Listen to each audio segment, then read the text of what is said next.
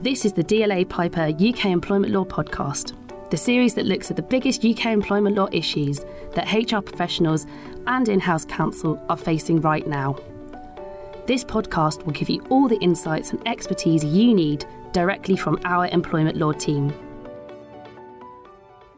Hello, I'm Kate Hodgkiss. I'm an employment partner at DLA Piper, and I'm joined today by my colleague, Lisa Roberts, an immigration specialist, to find out more about what we all need to know to ensure that we don't get left behind now that the UK has left the European Union. Hi Lisa, what does the end of the transition period that we all hear about really mean for employers?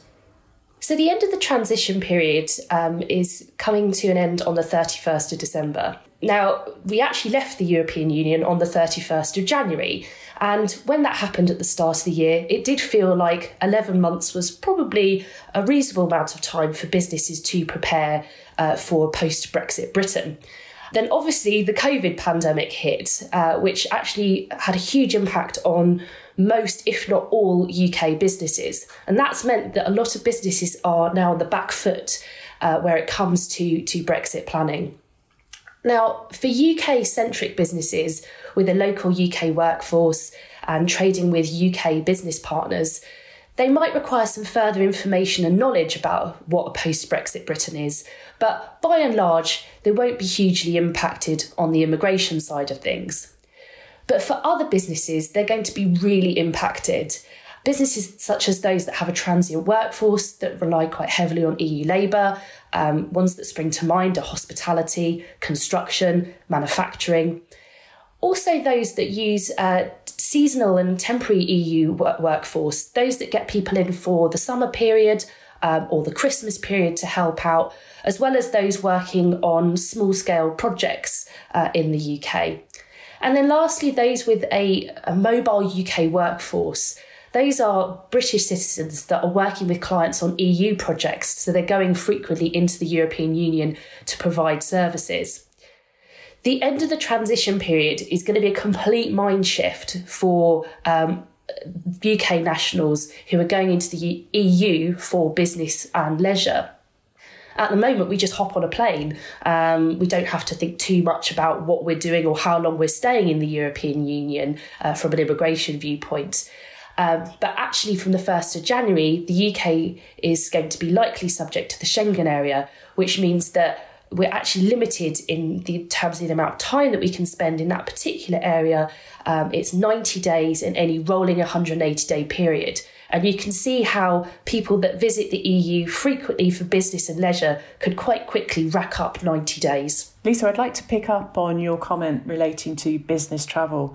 Now, I know that since lockdown has impacted on so much of Europe, that business travel is hardly high on our list of priorities at the moment. But obviously the expectation is that as things become more relaxed, that business travel hasn't died a death and will come back to life. What are the implications for employers who have staff who either need to travel to be physically present in a particular country, or indeed want to be present in a particular country in order to essentially show their face? And I'm thinking particularly where an employee might land in one European country, but in order to reduce their travelling, they schedule appointments in multiple European countries at the same time. So they carry on and they move on to a different location. You've mentioned the 90-day period. Does that 90-day period apply to each of those individual member states, or does it start from the point that they land? It starts from the point that they land, and you will count each trip towards that 90-day period. And that's why I think this is going to be a real challenge for a lot of companies, particularly where their workforce were previously quite mobile and they were making perhaps, a trip a month into Europe. Businesses are going to have to formulate a robust business traveller policy. Now, for some international businesses, they'll already have that because they already have perhaps US nationals travelling into Europe or Japanese nationals travelling into Europe. For companies that have previously not had to do that, they're going to really need to formulate a travel policy that makes it very clear about what individuals can be doing in each country and also calculating time in those countries.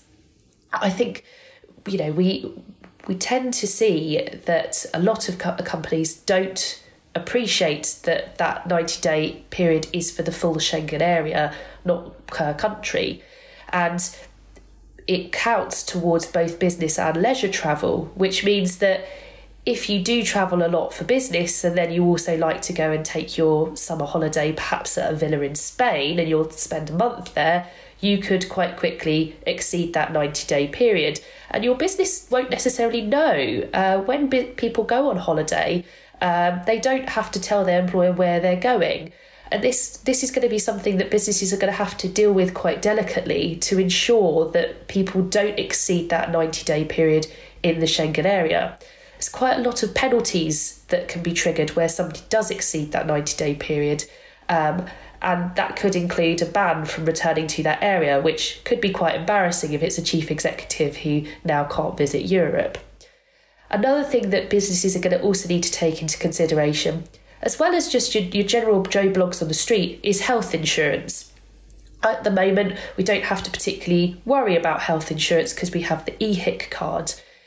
In order to enter the Schengen area, you do have to have health insurance, and if you don't have health insurance, they could bar you from entering. People are going to have to make sure that they are covered for both business trips, which mostly companies will cover as part of their business traveller policy, but also people going on holiday, checking they've got that travel insurance in place that covers to a sufficient level for the Schengen area. Otherwise, they could be turned around at the border and sent back. I know that prospect of being turned around at the border is something that plays heavily on individuals' minds, and I can understand why, quite honestly, that would be something that you would bear in mind when you're undertaking business travel. Are there any documents or is there any assistance that an employer can provide to an employee who is actually going on a business trip in terms of documents from the employer to support the travel or the reason for the trip? Yeah. Having a return ticket is going to now be mandatory when you visit Europe. You will need to show that you are planning to exit the Schengen area. Also, businesses can supply an employer support letter, which will set out what they're doing in Europe, why they're in Europe, how long they're staying, and the activities they're going to be undertaken. For some companies, they'll already have that because, like I say, they might have had it for a US national visiting Europe.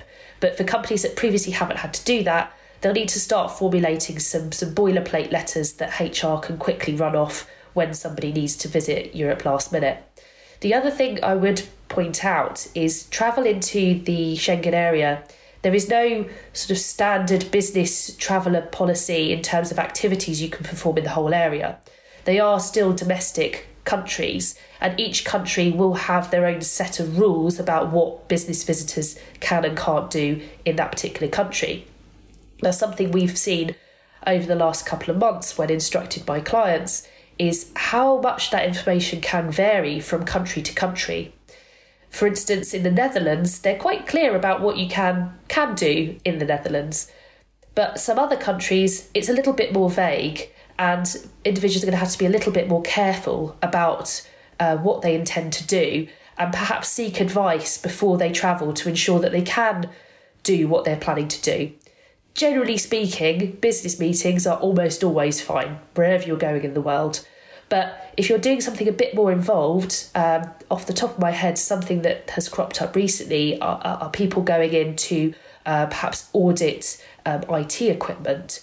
That may not be always possible in the country that you're visiting, and businesses are going to need to start to reflect on what people can do in those countries and sometimes get a visa in place in order to facilitate that particular business trip.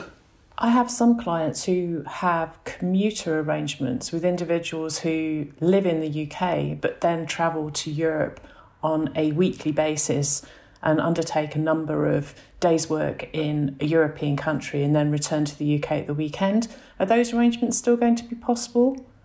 Potentially, yes. There is a frontier worker who people are able to register in the particular country that they're visiting in order to get that frontier worker status. Now, there are minimum criteria. So you mentioned their weekly trips in. Perhaps somebody is working in Switzerland but living in the UK and travels on a weekly basis.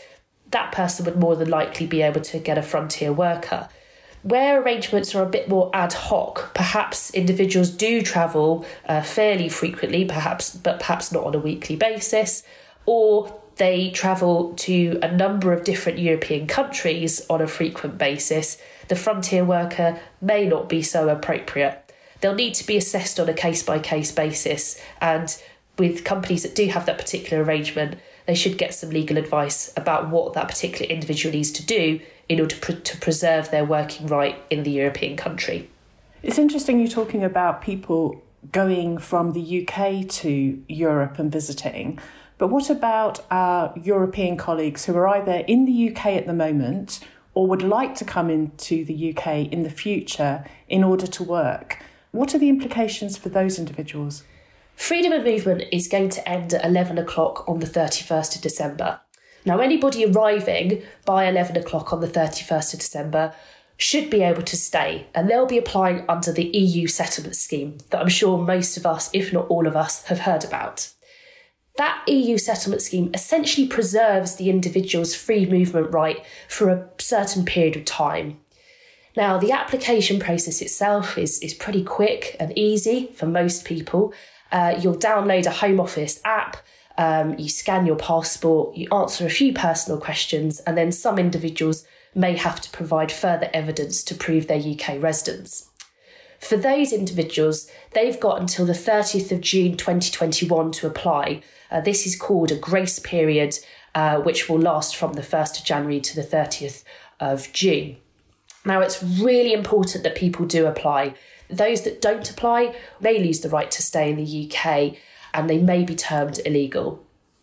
For those arriving after the 31st of December, they're treated as third country nationals, which means they will be subject to the new immigration system and they will need a domestic UK visa in order to live and work in the UK. That's really helpful for individuals to know. When I've been out and about over recent months, I've noticed an increasing number of advertisements encouraging employers to get ready. But I never really see exactly what it is that employers are meant to be doing. The information always seems to disappear before I get there. So what are employers really meant to be doing at this point in time? And actually, is it already too late?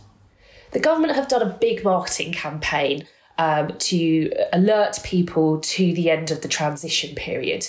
It's definitely not too late to get ready, but the adverts are quite simplistic. They sort of say that you need to get ready for the end of the transition period.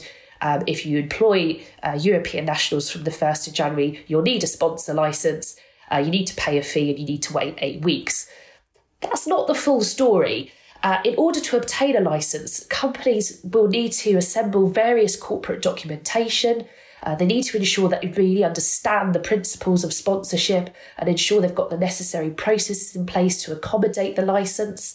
And they also need to make a submission to the government. They also might receive a pre-licence audit, which means the Home Office will want to come and visit them before they're even granted a licence. Now, typically, when a pre-licence audit is involved, the application process does take longer than 8 weeks. And almost all UK sponsors will normally get a post-licence audit at some point in the duration of holding that sponsor licence. It's really important for companies to understand what holding a licence entails. Getting the licence itself is only a sort of small fraction of the responsibilities of holding a licence. Sponsors will need to obtain certain record-keeping documentation and also meet sponsorship compliance. If they don't meet those obligations, the government can take away that licence from them, which means they can't sponsor anybody new, and those that they are currently sponsoring will have their visas curtailed. That sounds like quite a lot of work for employers to do, both now and in the future. How does that fit in with the famous new immigration system that we've all heard about? And how is that going to impact upon employers? Is it going to be helpful, or is it going to be even more red tape for employers to take into account? There's been a lot of noise about the new Australian-style points-based system. It's not actually massively different to the existing system we have in place, and much of the underlying framework will still exist, such as holding a sponsorship licence. We'll see quite a lot of rebranding with the existing immigration categories. So, for instance, Tier 2 General will become known as the Skilled Worker Visa. Tier 2 Intracompany Transfer will change to Intracompany Transfer. Tier 4 will change to Student. There'll be a revival of previous immigration categories. So, for instance, they're introducing something called a graduate visa, which is very similar to the previous Tier 1 post-study work visa that some listeners might remember was around about 10 years ago. They're also looking at bringing in a highly skilled work visa, which, again, listeners might recall sounds rather familiar as the Tier 1 general visa, which also closed around 10 years ago. The biggest changes we'll see to the system are actually really welcome for business. They're reducing the skill level for a skilled worker visa. At the moment, that's RQF level 6, which is at a degree level, and that's going to be reduced to RQF level 3, which is A levels. They're also reducing the minimum salary that's required for sponsorship.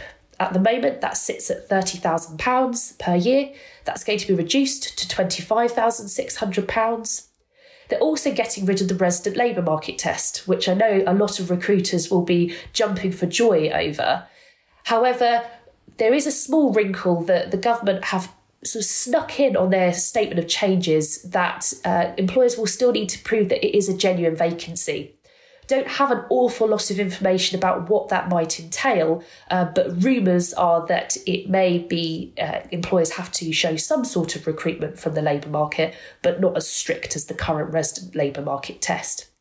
Another really appreciated change to the system is the removal of the cooling off period.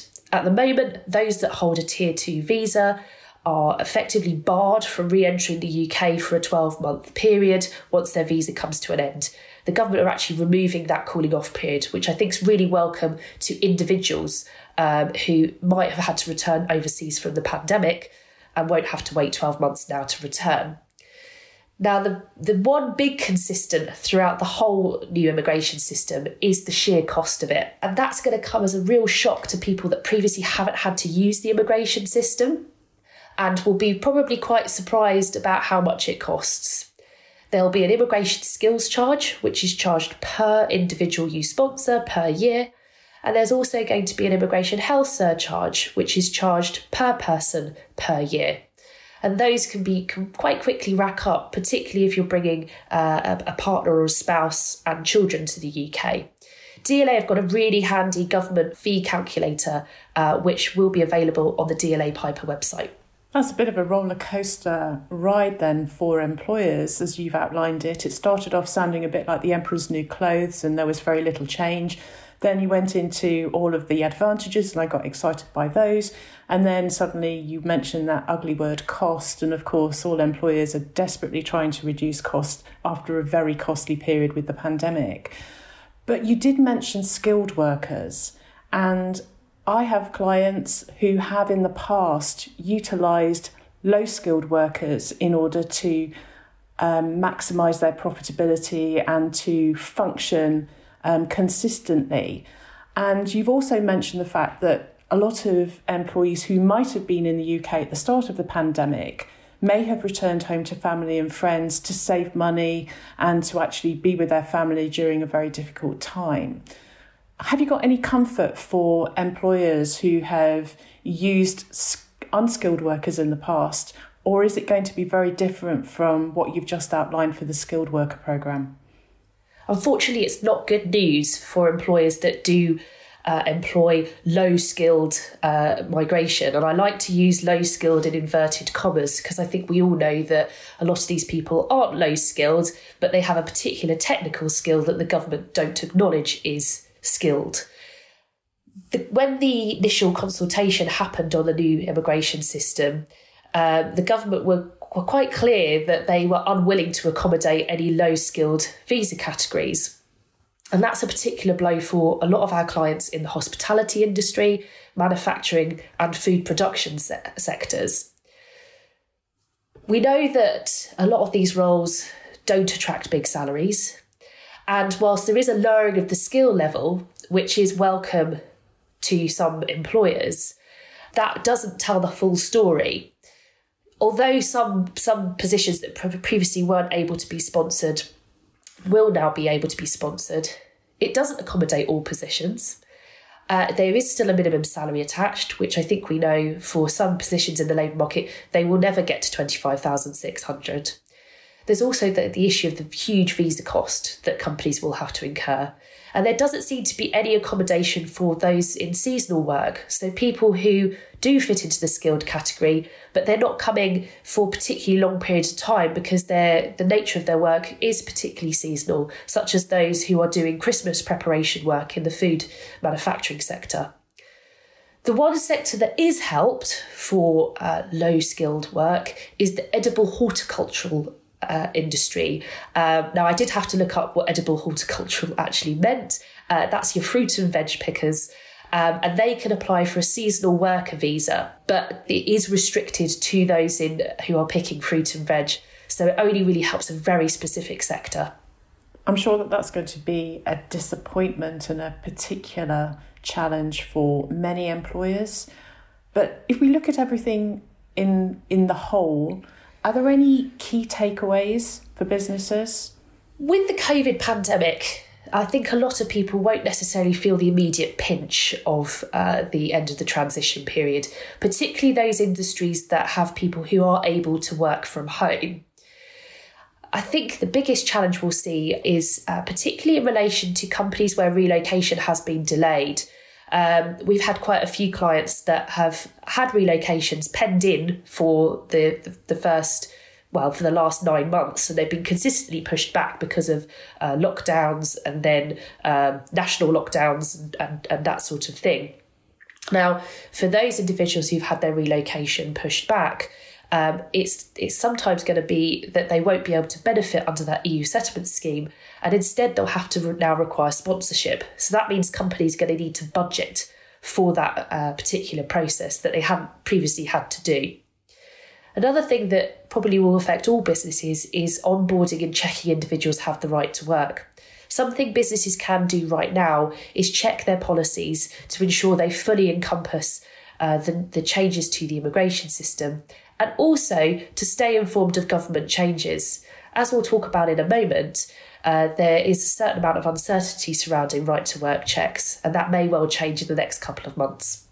All interesting points, but just to go back on your comment relating to right to work checks, then whilst this has been in place for many years now and employers understand their obligation to do it, it still presents practical challenges and difficulties for employers, which I think are unintended by the existing rules. It's been further complicated during the pandemic when you've been onboarding staff remotely. And I know that employers are worried about being compliant as the changes come into effect. Have you got any tips or guidance as to what employers should be looking for in the future? This has been by far the most popular query that we've dealt with over the last couple of months. For British citizens, those holding indefinite leave to remain and non-European nationals with a visa, it's going to largely remain unchanged. But the real change is going to be for onboarding EU nationals. At the moment, when you onboard an EU national, you'll just look at their EU passport or EU ID card. That's all going to change in 2021. So from July 2021, all EU nationals, regardless of when they arrived in the UK, will need to show evidence of their pre-settled or settled status under the EU settlement scheme, or they'll need to show a UK domestic visa. Now, there's a real question mark about what happens during the first 6 months of next year. So that grace period, 1st of January through to the 30th of June. We all know that individuals who arrive up until the 31st of December are entitled to apply under the EU settlement scheme, and those coming on the 1st of January will need a visa. We may be in a situation where an EU national has a right to work in the UK. They arrived before the 31st of December, but they haven't yet made their application under the EU settlement scheme. And there's a question mark there about how businesses actually handle that particular situation. Employers are kind of going into the first 6 months of the year a bit blind at the moment. The government have been incredibly busy dealing with COVID and also formulating this new immigration system. And they haven't yet provided further information about right to work checks, which actually I think is more key because it affects more people. We're really hopeful that the government might provide further information on this over the next couple of weeks, but it is at the moment very much watch this space.